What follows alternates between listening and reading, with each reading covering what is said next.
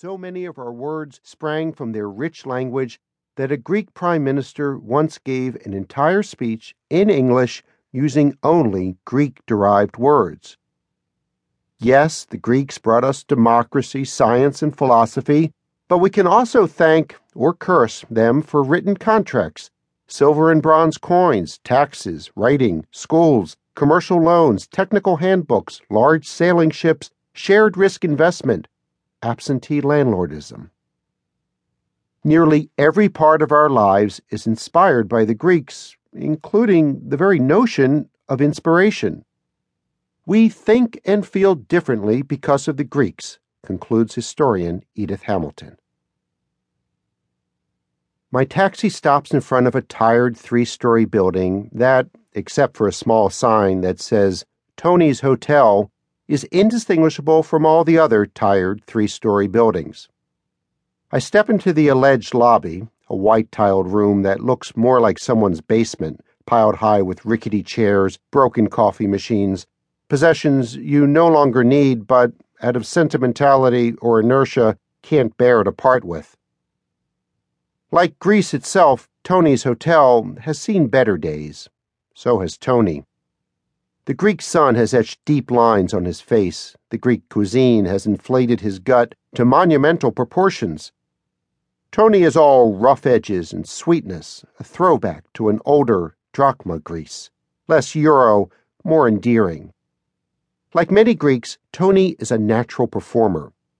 He speaks a little more loudly than necessary and swings his arms in large theatrical motions, no matter how mundane the topic at hand.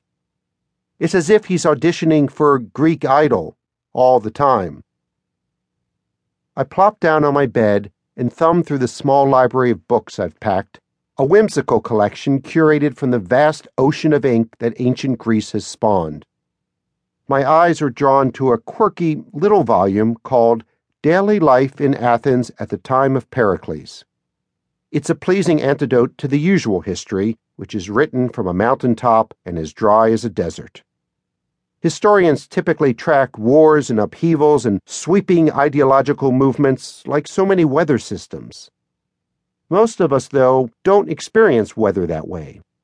We experience it down here, not as a massive low-pressure system, but as sheets of rain that slicken our hair, a crack of thunder that rattles our insides, a Mediterranean sun that warms our face. And so it is with history. The story of the world is not the story of coups and revolutions. It is the story of lost keys and burnt coffee and a sleeping child in your arms. History is the untallied sum of a million everyday moments. Within this quotidian stew, genius quietly simmers. Sigmund Freud, nibbling on his favorite sponge cake at Vienna's Café Landmann. Einstein, staring out the window of the Swiss Patent Office in Bern. Leonardo da Vinci, wiping the sweat from his forehead at a hot and dusty Florentine workshop. Yes, these geniuses thought big, world-changing thoughts, but they did so in small spaces, down here. All genius, like all politics, is local. From this new terrestrial vantage point, I learn much about the ancient Greeks. I learn that they loved to dance and wonder what exactly transpired during such numbers as stealing the meat and the itch. I learn that before exercising, young men would swathe their bodies with olive oil, and that the manly smell of olive oil in the gymnasium was considered sweeter than perfume. I learned that the Greeks wore no underwear, that a unibrow was considered a mark of beauty, that they enjoyed grasshoppers both as pets and as appetizers.